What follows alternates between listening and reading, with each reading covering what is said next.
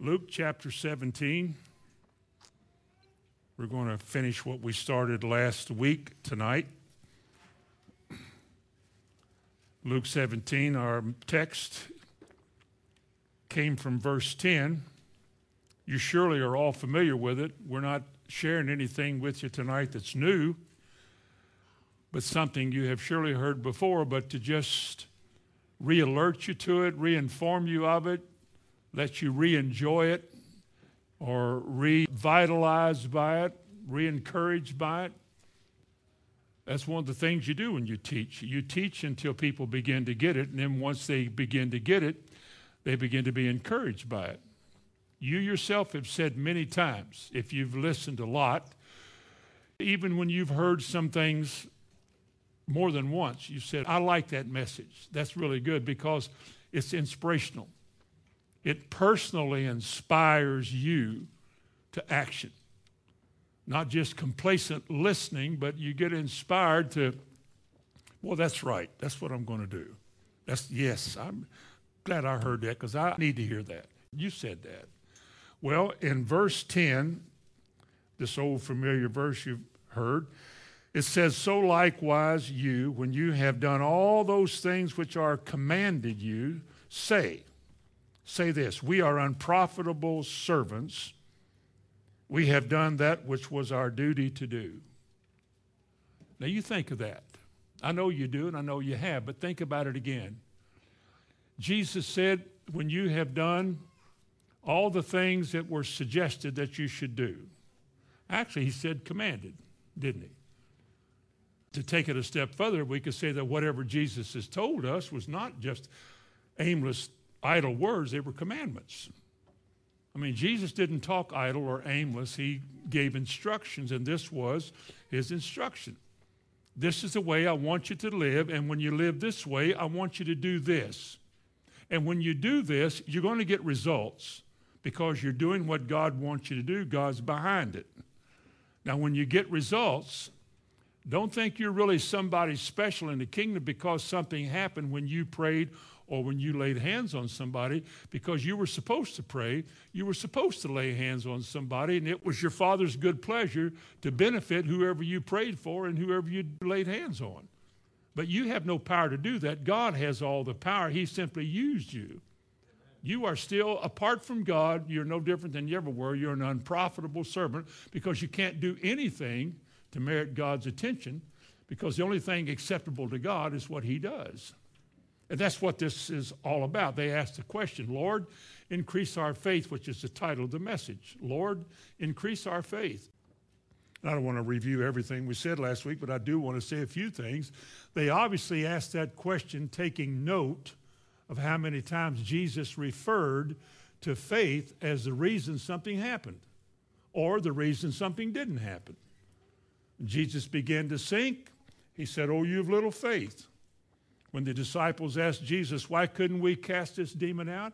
He said, because of the littleness of your faith. And when things worked out well, Lord, the fig tree you cursed is dying. He said, have faith in God. 2 blind men in Matthew 9, he said, be it unto you according to your faith. Along with all the things that are written in the Bible about the just shall live by faith and we walk by faith. Faith is a work, it's a fruit, it's a gift. And over, it's amplified in the Bible. Now, somewhere in the walk that these disciples had with Jesus, in the many instances and things that they saw and things they heard him say, they must have been together often and said, you know, he talks about faith all the time, about what causes things to happen. Like that guy, you know, be it unto you according to your faith. You know, that's what we need. We need that. So they came to him and said, Lord, increase our faith. Obviously, we want to do what you did. You don't hear that today because nobody believes anything can happen. Today, that's what the degenerate age that we're in now. Everything now is entertainment. And it's a show and making people feel good.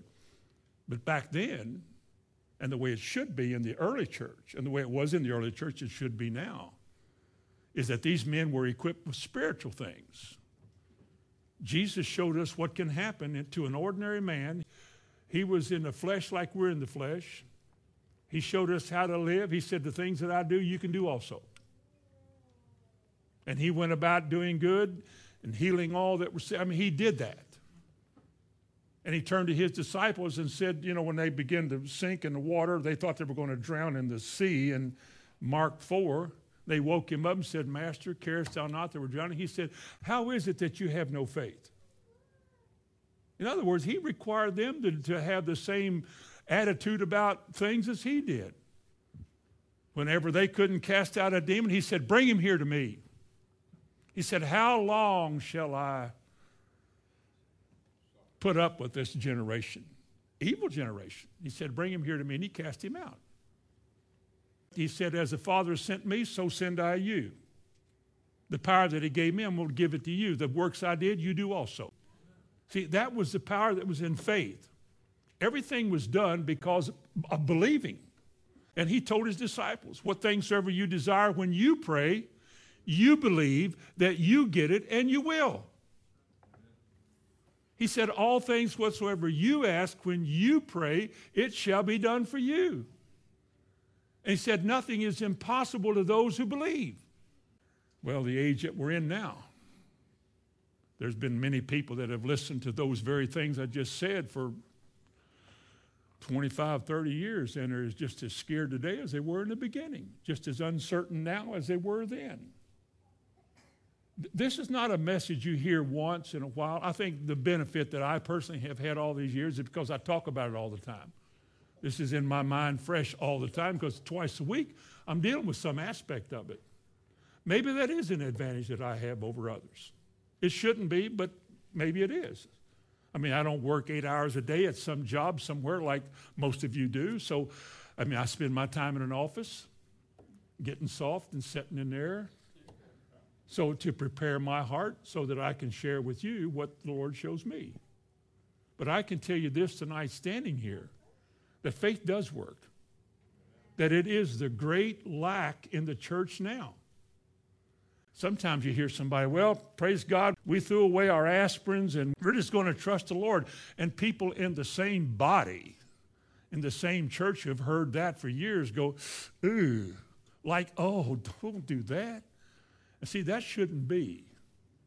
That's not a healthy sign of a thriving relationship with Jesus. Because truth be known, though we're in various stages of growth and we struggle with this or we struggle with that, we shouldn't be afraid to trust the Lord. And fear, though, is a real thing. I'd say most of you here that are critical of others who have, in your eyes, fallen, have never been where they are. You've never had the threat of a hernia, putting your life in a box, a hernia, yeah, or a lot of things. And when people go through trials that you've never had, and you tend to talk about it negatively, and it's, you know, people can be negative real easy. Because I've seen it again. I'm standing here tonight thinking through the years when I've seen things like this happen, those people, most of those people are gone now. They couldn't cope with the little trials they had, and so they just gave it up.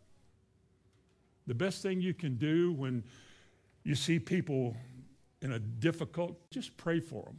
And don't say nothing unless it's positive. Because I guarantee you somebody's listening to you. Somebody's tuned in to you. But realizing the power and the importance of faith in his life and how he taught his disciples, they said, Lord, increase our faith. And he warned them. He said, let me tell you something. And then he warns them about, if you have faith like I have faith, if you do what I do, and you will, you're supposed to. It's commanded you to do that. As the Father sent me, so send I you. And these signs shall follow those who believe. And he lists all those things. Well, now you're going to do this. Or else you're going to wonder why you can't, but somebody will. Somebody will. He said, let me tell you something. People, it is so seldom that anything of that nature ever happens in the church that when you use your faith and God blesses you, people are going to seek you out. They're going to drive great distances to come to your church. They're going to call you and demand your time and attention because they think that you're God. That if you want to get delivered, you got to go to him. If you want to get healed, you got to go to him. If you want to get prayed for and get better, you got to call him to do it because people don't have faith today. There really is a void in the church, and nobody talks about it. Well, nobody, not, that was negative. But it's true. And lots of people really don't discuss it as a need in their life. There's other things more important, like, raising funds, to build a new building, or how we're going to get more chairs. See, that's what people talk about today. It's not a deficient spiritual stance before God where the things that we hear that we should be doing that we sort of don't listen to and we're not doing, we look for other things to do. We pride ourselves in doing a lot of things that are powerless in nature. Anybody can raise money. Anybody can build a building. All you need is people to come and pay for it. People will come if you tell them what they want to hear. Well, anyway, I thought I'd throw that in to review what we said last week, because I started out last week by simply asking the question, why would you want a strong faith? And we mentioned, that so you could please God, so you could claim his promises, so you can mature, have a Christian testimony, talk about what God's doing, what God did. And that's why I want faith. Faith pleases God. It comes from God. It's designed to please God. And God wants us to be a people who walk by faith and not by sight. People who realize that we have to take God at his word and believe that what he said is true even before there's any evidence of that truth. And you're not living in an age that goes that way. You're not living in a world that believes like that. In fact, other Christians are embarrassed when you talk that way around them. They can't figure out what tree you were hiding in. Because nobody talks that way, it seems. Very few people talk about their need for faith, or the problem that I have when what happened to me was my faith. It's not wrong to realize that your faith is not where it should be either. I have stood at hospitals with men in the 30-plus years I've been here, 31 years. I've sat there with grown men crying because, I know this is not the way to go. But I don't want, and then they mentioned some things that happened here, death or whatever. It wasn't what they wanted to do, but they realized what it takes, I ain't got. And the question is, would we rather you be in a box and say, well, at least they died, not believing, but they died, you want them dead or you want them alive? When you're alive, you can work on your weaknesses. I'm glad for everybody that survives, doesn't let the guilt ruin them, but everybody who survives regroups and gets that plow handle gripped a little tighter. God is long-suffering to the likes of me, and I'm sure he is with you. And I appreciate that because I'm getting it better than I deserve. If I was God, I would have probably crunched me a long time ago. But God is gentle and kind and long-suffering, and he loves us far more than we realize. And the work he started in us, believe it or not, he is going to finish. And when he gets done with it, he's going to say to you, you are a faithful servant. You made it, so praise the Lord. Now, increase our faith. Jesus said, okay, but don't let pride get in the way where you think you're a hot shot because everybody wants you to speak because you got faith. Because we should all have faith. All of us. Not just faith to believe that Jesus Christ died for your sins and make a confession of faith. But when you get up in the morning, when you face your day, everything that goes along, you should have something within you like a weapon. Something that not only keeps the devil from getting inside anymore, like a shield. That sound all right, a shield of faith? Something that covers you, protects you, and then you got a weapon.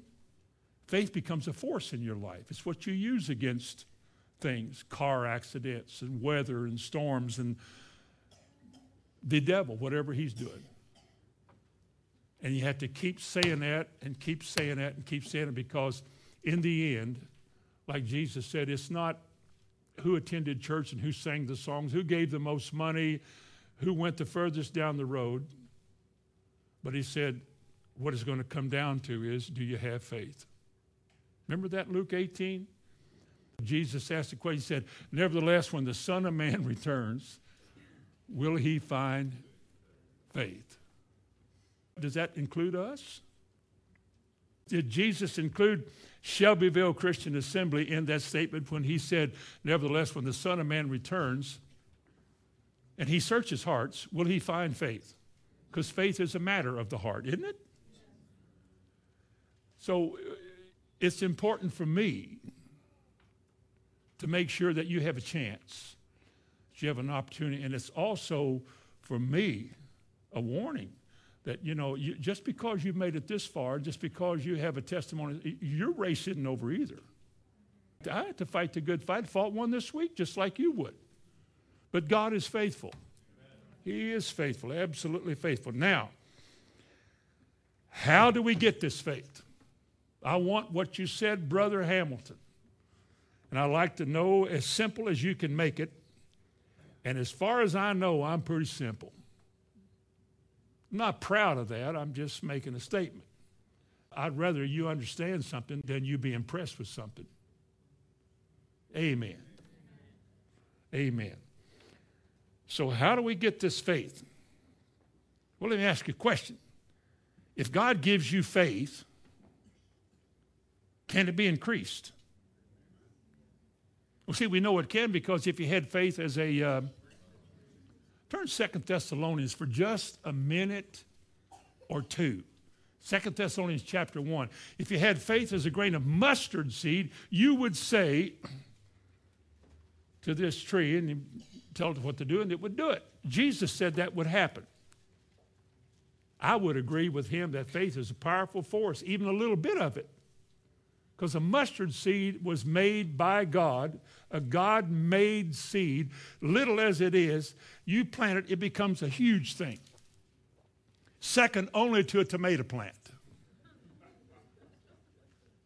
Remember in the spring you get those little tomato plants out of those little styrofoam cups, and you plant that poor soul in the ground, little bitty thing, and it looks so little, and you think, why would you ever need a stake for that thing? We got 4 of them planted up just right beside our house. It looks like a jungle out there now. The thing is that tall. I'm talking about tomatoes and whatever else is in there. Well, a little bitty plant became a bit. Well, your faith is like that. It starts small. And if you want it to become like it's supposed to be, you have to realize that it can grow, because apparently a lot of people say, oh, yeah, I have faith, but, it doesn't do anything. It doesn't bring them anywhere. Listen to this in 2 Thessalonians chapter 1 and verse 3. Paul wrote, he said, we are bound to thank God always for you, brethren, as it is proper, because that your faith groweth exceedingly. Now, both of us, you and I, know that faith can grow, that it is designed to grow, and it should grow. If you're a Christian, your growth is a faith growth, is a growth in faith. In fact, if you look over in 1 Thessalonians chapter 4, just turn the page back, chapter 4, verse 1. We beseech you, brethren, and exhort you by the Lord Jesus, that as you have received of us how you ought to walk and please God. Now, how do you walk and how do you please God? What one word covers both of those? Faith. Without faith, it is impossible to what? Please God. And we walk by. Okay, so Paul said, I have taught you, you have received from us how you ought to walk and to please God, so you would abound more and more.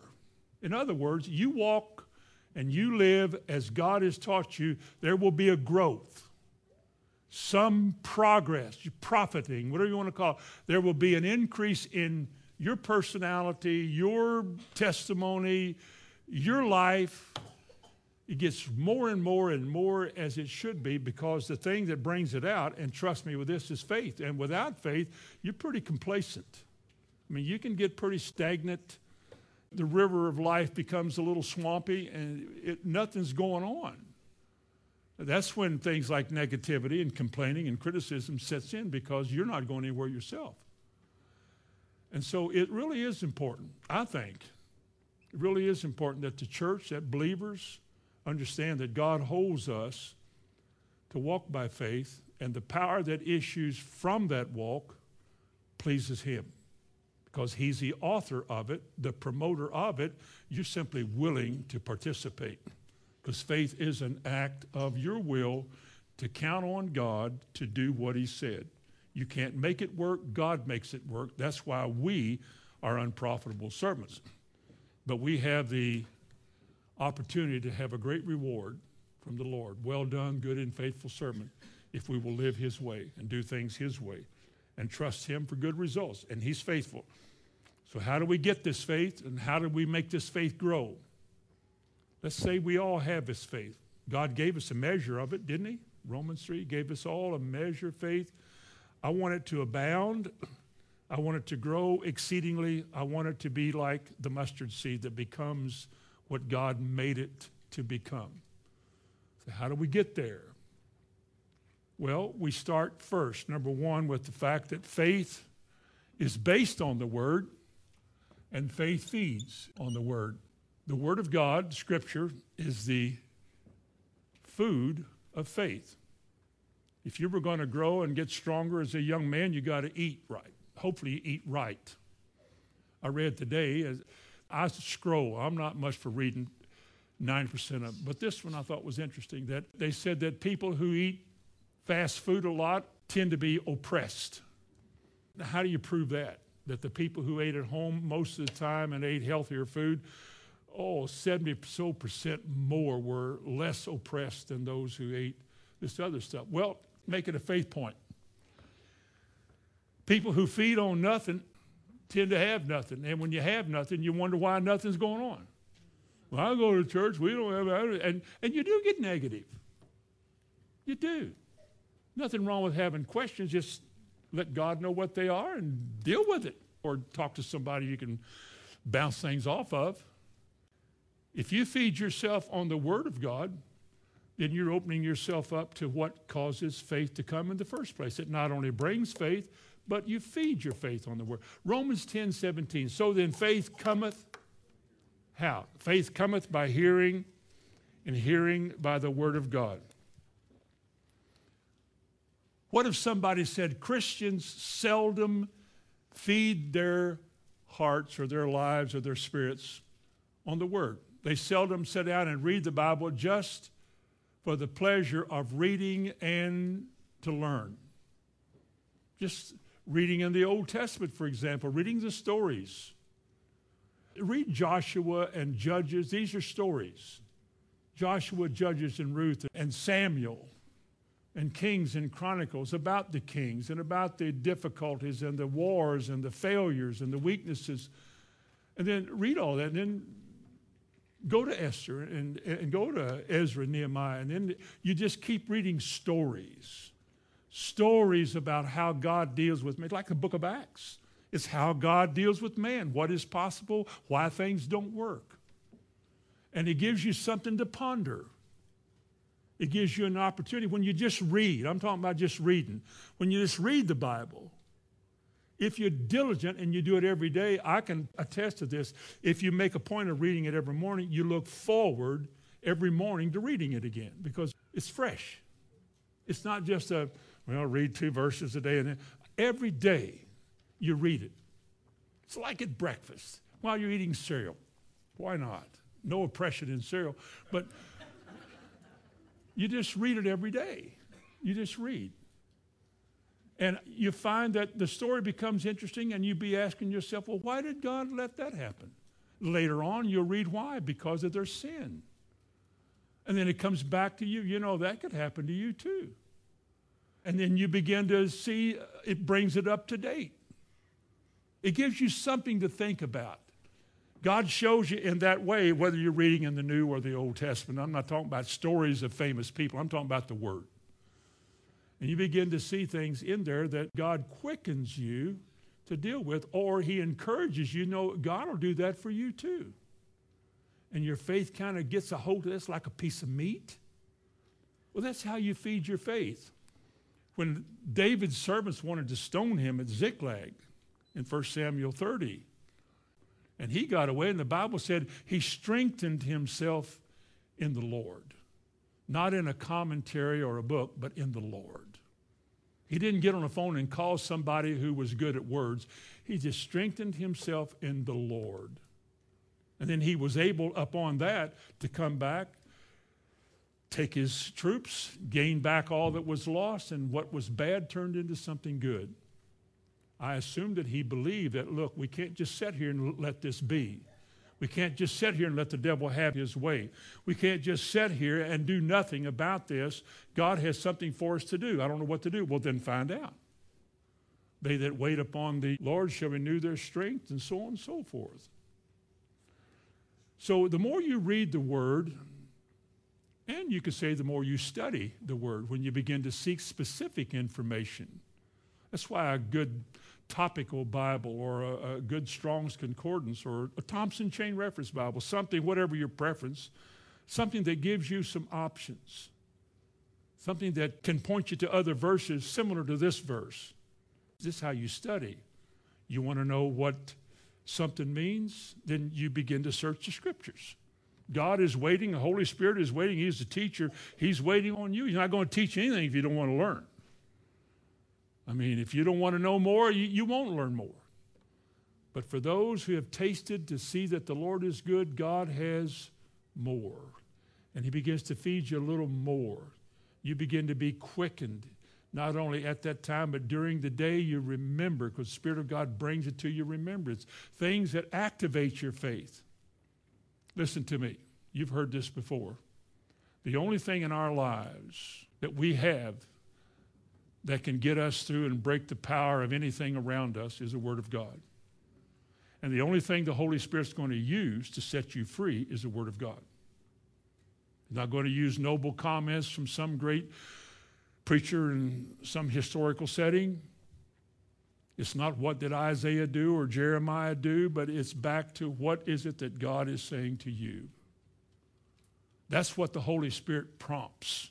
You don't hide the Word in your heart. You got no word the Holy Spirit can bring to your remembrance.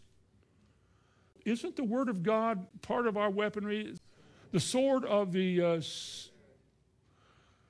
well now, talking about weapons. Now, if the Word of God is the sword of the Spirit, then the Holy Spirit uses this Word in your hands and in your life to defend you or to give you the victory. And if we don't have this Word hidden in our hearts, we're just church members or church attendees, but not hiding it in our heart. What does the Spirit of God use? That's why we make phone calls and call somebody, get on a prayer list somewhere, because if you don't have this Word, you turn from looking to God to look to man.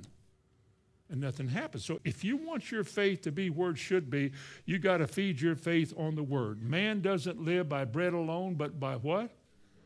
Every word that comes from the mouth of God. Now, let's say you give yourself to studying, or you give yourself to seeking and searching, learning what something means, and you begin to take that into your heart.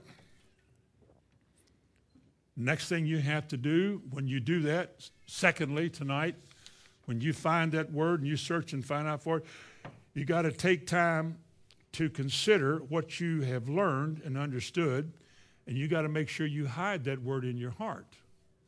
See, an intellectual, a Bible student, for example, may just learn a lot of facts and figures about Scripture and about Jesus and hide it in his heart. It becomes an intellectual word. Not a word they live by, not a word they count on, not a word they depend on in their life for deliverance or help or whatever, but it's a word that they have gotten used to and they learn it. I think that happens to a lot of preachers. I know it's happened to some that I have known who were so-called preachers, pseudo-preachers. They learned a lot, threw themselves into the learning process, out-learned everybody, they thought. Their knowledge of the Bible was simply that. It was knowledge of the Bible. It wasn't anything that they would count on and depend on and trust in. You know, they were teachers. They just simply go to class every morning, or they go to church twice a week and teach heady things to the people. And the people become little students. They just study the Bible. Not as a vital principle in my life that I need to win this battle of life. We just study more. We know a lot. We can answer all the questions. We could get on. If there was a Bible Jeopardy, we'd win it every time. But there's not. And so you got to take time to hide this word in your heart. You read it and you ask yourself the question. I'm just sharing with you what I would do, what I do.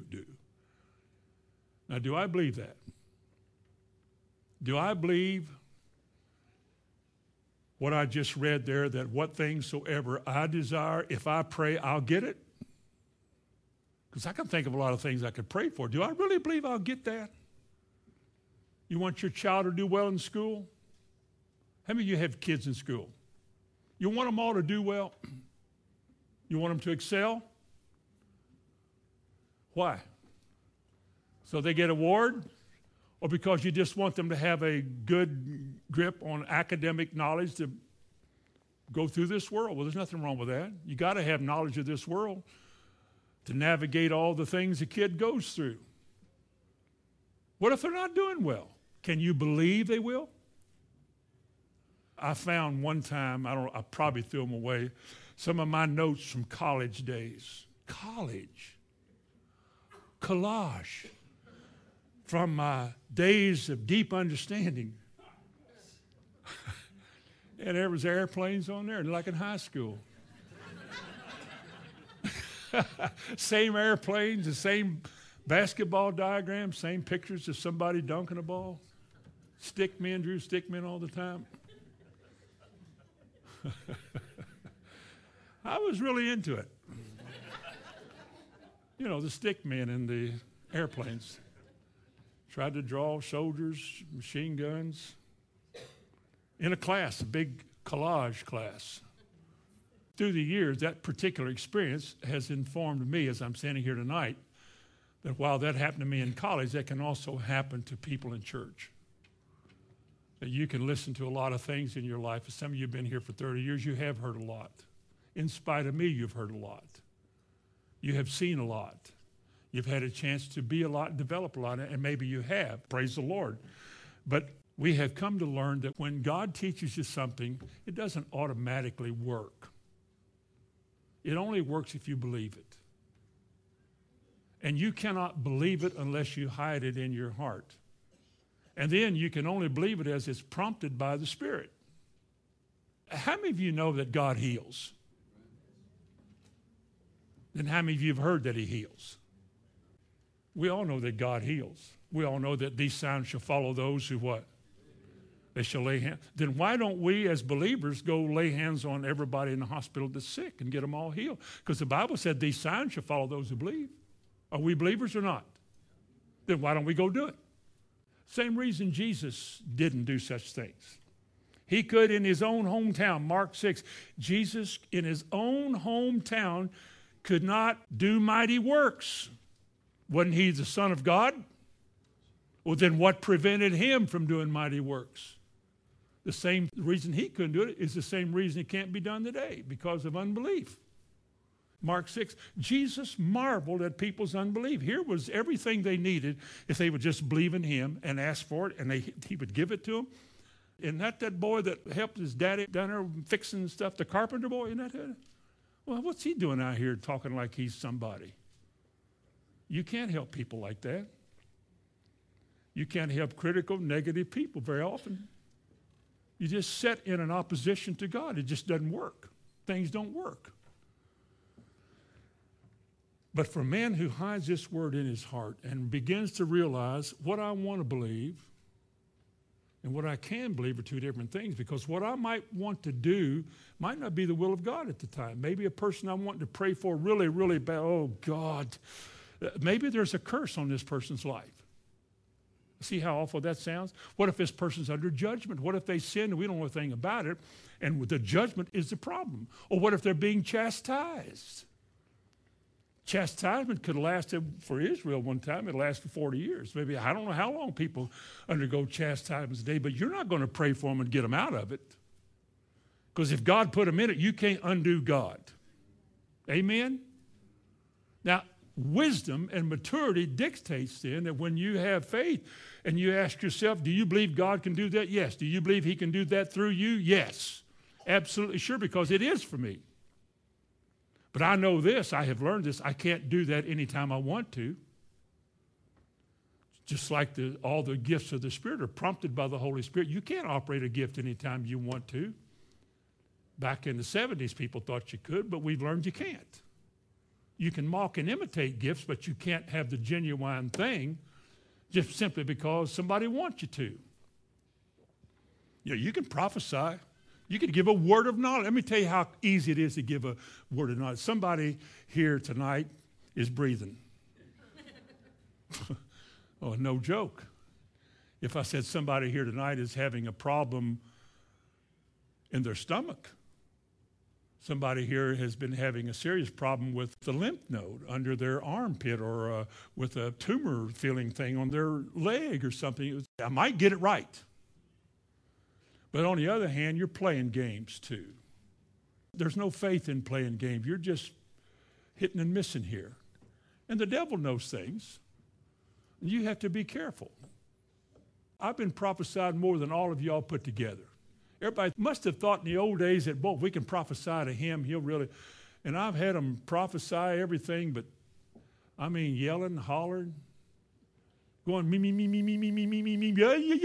and then start prophesying. I think, gracious sakes. I remember down in Orlando, Florida one time, hey, me, yeah, and I thought, gracious sakes.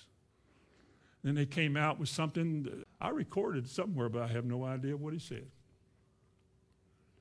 But when the real thing happens, when people really get hungry and ready, and God visits, and true, honest gifts of the Spirit begin to operate, they will always have an effect when they operate. They're not just prophecy because, well, we're here tonight, we ought to prophesy. Well, we sang in the Spirit, now we're quiet. Somebody ought to prophesy. It doesn't work like that. There's nothing mechanical about God. Not very predictable. God does things mysteriously sometimes. But when the gifts begin to operate and the real gift operates, real true thing, you'll find that, well, you'll know it, put it that way. When somebody speaks to you as directed by the Lord, you will absolutely know it. Somebody said, the Lord showed me in a dream last night that you were sitting in church right where you're sitting, and that God instantly healed you because the preacher said you were healed in Jesus' name. And all the preacher has to do is say, you were healed in Jesus' name. How many of you know that all the symptoms that they had, when they go away, you know it? Don't you think that would affect the way you listen from then on?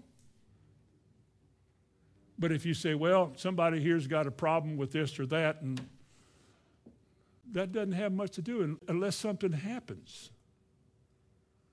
But we never stop believing that every time we meet, it's an opportunity for God to invade a quiet little meeting or a loud little meeting or a loud big meeting or a quiet big meeting.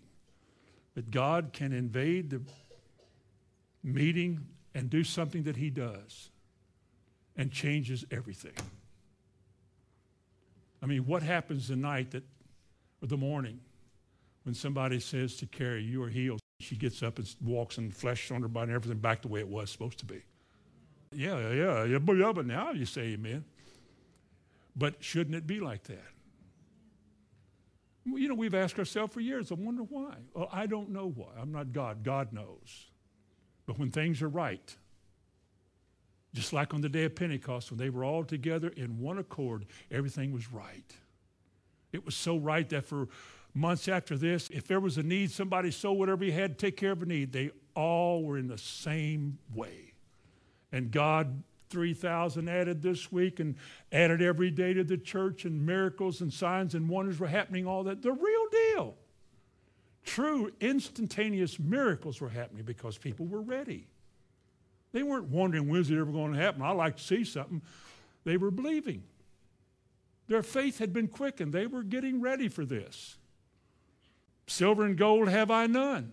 Isn't that what Peter and John said, going to the gate called Beautiful? Alms for the poor. How many times did Jesus walk by them? I don't know. They must have walked by him a lot. When we were over there, we saw a lot of beggars. You can't help all of them. I helped one lady who looked at me like I'd hit her or something. I put a shekel or two in there, and she looked down and went, "Oh, well, give it back if you don't want it. I'll give it to somebody else, Alms for the poor. They didn't stop any other time. They must have passed that guy every day. But one day when everything was right, and man wasn't trying to manipulate anything, but everything was right. They walked by there, and that fella asked for that, and Peter looked at that man. He said, "Silver and gold I don't have, but what I do have, I give to you. In the name of Jesus, you rise and you walk." And he jumped upright on his feet. Now, that's the real deal. And I suspect there's more to it than that when you have faith. Because Jesus said, "Whosoever shall say to this mountain." And the reason I think sometimes in my own personal life, there's a restraint from saying things to people in the church need something. And the thing that restrains you is because God hadn't given you that release in your heart. I hope you understand that. You can't just make it work because you really want it to work. It has to be prompted by the Lord. And when you do it that way, something happens. When somebody prophesies, it means something. A word of knowledge is an astounding thing when it's of God. And a word of wisdom is absolutely marvelous when they come from God. Discerning of spirits will make you stand still because you actually see into that realm. Whew. You see angels or demons. But I'm just saying that faith covers so much ground in the church. It's not missed by very many people in the church, and yet it's gone in so many places. It's no longer an issue. People are running around trying to grow bigger and bigger and be greater and have more. Look what we got. And people don't even know how to trust God for a bee sting. For little things, they break apart over anything. And yet God said it shouldn't be like that. Lord, increase our faith. Would God that people would pray that? He said, study, seek, memorize the scripture, learn, all of these things. Turn to Psalm 1 for a moment. Faith comes by hearing, and hearing by the word. You know the first verse there, don't you? Blessed is a man, walketh not, standeth not, sitteth not. In anything negative and anything that God does not promote, that God is not a part of, the Bible says, blessed to be envied is the man who avoids that, distances himself from that. Because this man's delight is not in political trash. His delight is not in who did and who don't and who won't and who can and who can't and who's too far, too hot, too slow, too young, and too old. That's not his delight. His delight is not stuff. His delight is in the law of the Lord. And in his law, in Psalm 1 verse 2, in his law he doth meditate. It means to ponder deeply. He meditates, ponders, thinks, dwells on, seeks to understand, wants to get to the bottom of it. He meditates on the Word of God day and night. And you know what the result of that is? He shall be like Shelbyville Christian Assembly. Give us the word, preacher. We're going to go home like it's a bucket of ice cream. We're going to eat the whole bucket. He shall be like a tree planted by the water. It blooms when it's supposed to. It has fruit all the time. And what does he say? And whatsoever he doeth, what if God wants to use him or her in the gifts of the Spirit? Would it work? Yeah, because you're right now. You've got yourself right. You're in the right frame of mind. You're one of those people now that because you're getting real sensitive and meditating and thinking and reading and studying, memorizing the Word, quoting the Word to yourself when you walk through the day, when you talk to your kids, you become Word of God inside minded. And as you do that, you become a candidate for being useful to God. You stop on a street corner. You're in a store. Somebody's having a problem, and the Lord gives you a word of knowledge about their problem. And then he gives you a word of wisdom on what to tell them to do about it, some direction. And you tell people, they break down and cry, and how did you know? And then somebody gets saved, and their life gets turned around, maybe the whole family, I don't know. Isn't it marvelous what God can do? When a person is ready, when you're a faithful person, like Psalm 1, his delight is in the law of the Lord, and he shall be like a tree, planted, prospering, bearing fruit, always able to bring forth what God puts into his roots, what God gives him, able to bring it forth. Study to show yourself approved unto God, a workman, Paul wrote to Timothy. Study. Listen to something about study. Study, church. 2 Timothy 2, study to show thyself approved unto God, a workman that needeth not to be ashamed, rightly dividing the word of truth. Now, the word study means to be diligent. It means to be diligent, to be earnest or eager. Listen to what one translation says.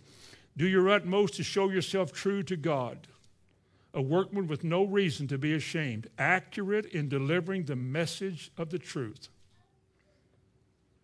The same word is translated labor in Hebrews 4:11, where he says a labor to enter into rest. Be diligent. It won't just happen. You've got to apply yourself. Faith won't just come. You seek and you will find. And folks, when you do hide this word in your heart and you take the time to do it because you want to get your life and your soul right with God, then the light begins to shine in your heart. It's like a light comes on. Suddenly things are illumined, as the Bible calls it, and your eyes are opened. And like in Ephesians 1, you see something in the way that God wants you to see it that you've never seen before. And it becomes, trust me with this, it becomes easy to use your faith at this point. It's just obvious that God will take care of this. God will take care of you. He'll take care of your health in older age. He'll supply your needs. You don't have to worry about health stuff and all this stuff. God will take care of you. And don't bunch up and say, he's talking about health. He's 72 years old. Ooh, don't do that. I'm talking about you if you do that. You're supposed to say, praise the Lord. That's what the Bible says. Shouldn't we be able to grow into this? Well, you should, folks. You really, really should be able to. You should. Because when the light begins to shine into your heart, you'll say what Paul said, I know in whom I have believed. And I am persuaded. I am convinced that he is able to keep that which I have committed unto him against that day. Would you commit unto him my life, all of my faculties, what I have, what I'm in charge of? It's all his. I have no fear of losing it. I have no need to gain more. If he takes it all away, then he'll give me more. I'm not worried about it. It absolutely has no bearing. It's God gives. They say God takes away. It doesn't matter. Let God be praised. Because Paul said he is able to keep that which I've committed. God is able tonight. God is able. I don't care who you are, what you've done, what you haven't done, what should have been done, that didn't get done. Listen, that was yesterday. Today is another day. Amen? Today is a new day. Yesterday's gone. I can't go back and undo my failure from yesterday. I cannot undo a weakness, a word I spoke yesterday. I can't retrace it. Somebody once said that you can't get an arrow back once you let it go. When you release an arrow, it's gone. When you pull a trigger, that bullet, you can't make it come back. You live with the results, the consequences. So it's best to do nothing until you know what you're doing. Because when you release your faith, you don't want it back. You want it to do what God designed it to do. And it devastates sickness and poverty and uncertainty and oppression. It just ruins all that stuff, keeps it from doing its work, and it sets people free. You shall know the truth. The truth, he said, will make you free. A third thing that you should do for your faith to grow is that you must learn to trust the Scripture that He gives you. That is, trust the Scripture rather than somebody's opinion, some great author, some journal, some book, or some commentary by the best of all of them. I have a lot of commentaries. Even the bad ones have some good things to say on occasion. But I haven't agreed with all of them all the time. But I'll tell you one thing I can agree with all the time. I can agree with the Word of God. Didn't say I fully understood it. Didn't say I could prove everything right. Reading in 2 Samuel today, towards the end of 2 Samuel, and I thought, I don't get it. I'm going to read that again when I get to church. And I haven't yet, but I thought, that doesn't make sense. I wonder why that. But you see, when you take this word and you hide this word in your heart, you're hiding God's word and not man's opinion. Because I've had people through the years say, did you hear what so-and-so said this morning on the radio or on certain channel? That preacher said that you could marry 5 times if you wanted to. And I thought, I don't care what any of them say. See how arrogant that sounds? I don't care what, if they speak not according to this word, they have no light. And when you don't want to believe what I just said, they say, well, who said you were always right? And I have to tell them, I don't think anybody has ever said I'm always right. I believe I'm right. I may learn next week that, whoops, that wasn't exactly right. If I stood here tonight and said, now, what I'm telling y'all tonight, I don't know if it's right or not. Well, why would you listen? See, I don't think what I'm telling y'all tonight is right. I think this probably, it's just marginal. It could be right, but probably isn't. Well, you'd think, well, why do we want to listen to that? Again, we're all susceptible to learning, aren't we? I've said many things in the pulpit, early on especially, and then somebody would correct you. A man named Vernon one time came up to me after a meeting. I had so proudly said, there's nowhere in the Bible that says a woman has to love her husband. It says a man should love his wife. It never says a woman should love her husband. This truck driver came up. Truck driver! He came up and he said, Brother Tom, did you ever read that verse Timothy wrote about the older women should teach the younger women how to love their husbands? Do you have a question, Vernon? Go sit down. Isn't it amazing God can send truck drivers to correct haughty preachers? Point is, we're all learning.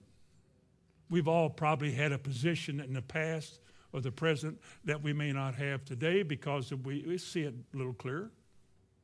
We've always thought we were right. Haven't you always thought you were right about what you're doing? Or would you say, I'm doing what I know is wrong? Well, you wouldn't do that. You want to make sure that when you put this word in your heart, you understand it. You're not believing this because Hamilton or Freeman or anybody else said it. You're believing this because you see it in your Bible, and you're not reading it, taking Spurgeon's word for it or any other great commentator or some book writer, some gifted writer. That's not what I go by. It's not true because he said it. It's true because God said it. And so you begin to trust in the Scriptures rather than books and commentaries. You just know that God said his word is forever settled, and he's never going to change it. Word is going to be like that forever. And if you, as a preacher, speak not according to this word, you have no light. You're giving people darkness. Now, if you prove not to be a light, then you confess that you were wrong. I've had positions in the last 10 or 12, 15 years, 20 years, and lost lots of friends over it. Doctrinal stand. And I used to say, show me where the Scripture says that what I said is wrong. And I'll admit that you're right and I'm wrong. Just show me. And nobody would, because I don't think anybody could. Now, I don't mean that to sound puffed up either. I'm just saying that I remember taking a whole lot of time to read a whole lot, study a whole lot, ask myself a lot of questions, and came to a certain conclusion. This is what I believe. I know it doesn't line up with what somebody else said, but I'm not going to follow them. I'm going to try to stay with the Lord here. and you hold on to what you believe. What I believe about marriage and about raising children or about anything. It's got to be based on what the Lord shows me, and you hide that word in your heart. This is why your faith won't fail when you're certain that this is the way God told you to do it. Fourthly, guard your faith. Your faith has a 0 on it. If the devil can stop you from using your faith or make you afraid, you lose. You can go to church and be very generous and very busy. You can do that the rest of your life. A busy, generous, helpful, loving, kind, peaceful soul. A pastor's delight. Listen, you can have all of it. Remember what I said Sunday about the people that had something besides God's way to live, and they will live this way, but they were able to say, Lord, we prophesied, we cast out. Remember that? And Jesus said, I never knew you. There's no substitute for faith. There's no substitute for what God gave us in Luke 17. There is no substitute for it.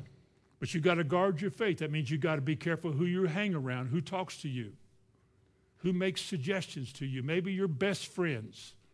Maybe sometimes your closest friends are the ones when you tell them, well, we're going to trust the Lord with this problem that we're having. They would say, oh, why would you do that? Man, don't do that. You know, that stuff's going around. That could be dangerous. Listen, I'm telling you, I read a story the other day in a paper about somebody that had this, and you know what could happen?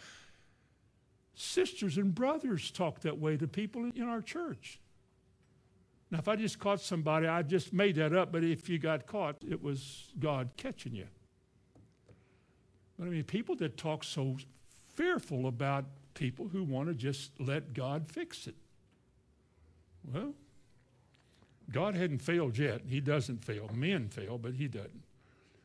Remember what Paul wrote? Be not deceived. Evil company corrupts good morals. What's evil company? Company that doesn't encourage spiritual things, that goes a different direction than God does. Maybe nice company, but it's evil. Jesus said to his disciples, if you then being evil know how to give good gifts to your children. So it's not talking about a person who just, has slobber out of his mouth and eyes all bugged out weird. Evil is just something other than God. It's either good or evil. There's only two ways in life, either or, good or evil. And if they speak not according to this word, then I would call it evil. Or you get into the error of preachers on the radio and the TV. It is amazing to me. And I don't watch that stuff. I have taken a shot at several of them. What are these preachers saying? I've heard this one here for a minute, this one here for 20 seconds. Then here's the Catholic hour for 10 seconds. Then here's one I've heard of for a minute. And I think, how could you ever really know what Christianity is all about if you follow this stuff? This is so mixed up and so misleading, and people give millions of dollars to this stuff. Here's a millionaire preacher, like me, a millionaire preacher. A millionaire preacher, probably worth more than all of us in here put together, begging for money. Send that gift. We got to have that gift. And we're going to send you a book that I just wrote. He didn't write a book. He had it transcribed off of a tape. Somebody came along and spruced it up, put a cover on it, and sold it as a book. Charged $19.95 for it. Happens all the time. These people just make a lot of money. It's not like they're sincere. You are, but they're not. If you don't stay with the book, remember Paul said, once you know of whom you've learned these things? Did he say that? Remember who you've learned this from? He said, you know my manner of life. He said that. And yet you look at all these different people that people are feeding on, you know none of them. You don't know anything about any of them except how they look on the screen. I don't know what it is today. There's some kind of a curse on ties and shaving. There is. There's something wrong today by looking nice. I mean, you're supposed to come out today with a bunch of ragtag old blue jeans, flip-flops, a rough-looking T-shirt, unshaven, hair never been combed. Talk about the power of God. Well, you could use a little power to fix some of that head up on, comb that hair or something. This is a strange age that we're in. But one thing never changes. That's the power of that book that you're holding in your lap. Heaven and earth will pass away, but that word will never change. It will never be any different than it is. Never. The increase of our faith, brothers and sisters, is really up to us. If you're hungry and you desire more, if you're willing for the more that God has to offer, then God will fill your cup to the full. You'll begin to notice a change. You'll be blessed. And he'll bring you to the place where, like Paul said in Romans 8, he said, we are more than conquerors through him that's loved us. What's going to separate us? Shall pestilence or peril, how's that song go? Who shall separate, Then he begins to mention all those things. He said, nothing like that will. What's happened to the person who nothing can defeat him anymore? He's bound to his Lord. He has believed what his Lord said, and the devil, all of his darts hit that shield, and they burn out. This guy stays on top all the time. He's always said, or she, has always said encouragement. People note that you've been with the Lord. But today, it's just what church you belong to. Oh, what do y'all do? But if you say, well, we trust God for healing and all, then they think you're really strange. What's wrong with your leg? Nothing? Well, why is it crooked like that? I'm just trusting God for healing. Well, if you're healed, why aren't you normal? Why aren't you right? Well, that's a long story. If you want to hear it, I'll preach it to you, but I'm just letting God do his work. Because tomorrow, when it's over, that may be the last time I ever have to go through this. See, we're going from glory, from a stage of existence to higher and higher and higher, until one day nothing shall by any means harm you.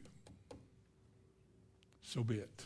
Father, in Jesus' name, bless us with an understanding of this word, the power of it, and the might of it, the glory of it, and the joy of it. May we as receptacles receive it. And yet may we come from this message, or come from this walk with you with a simple faith that simply puts you first, to trust in you with all of our heart and lean not to our own understanding, to quit listening to all the negative reports about the serious diseases and health problems that are coming, and just say, God has promised nothing of the sort. By the stripes of Jesus, we were healed. Lord, help that to dig deep down in our heart. Motivate us, settle us, make us strong. I ask it in Jesus' name. Amen.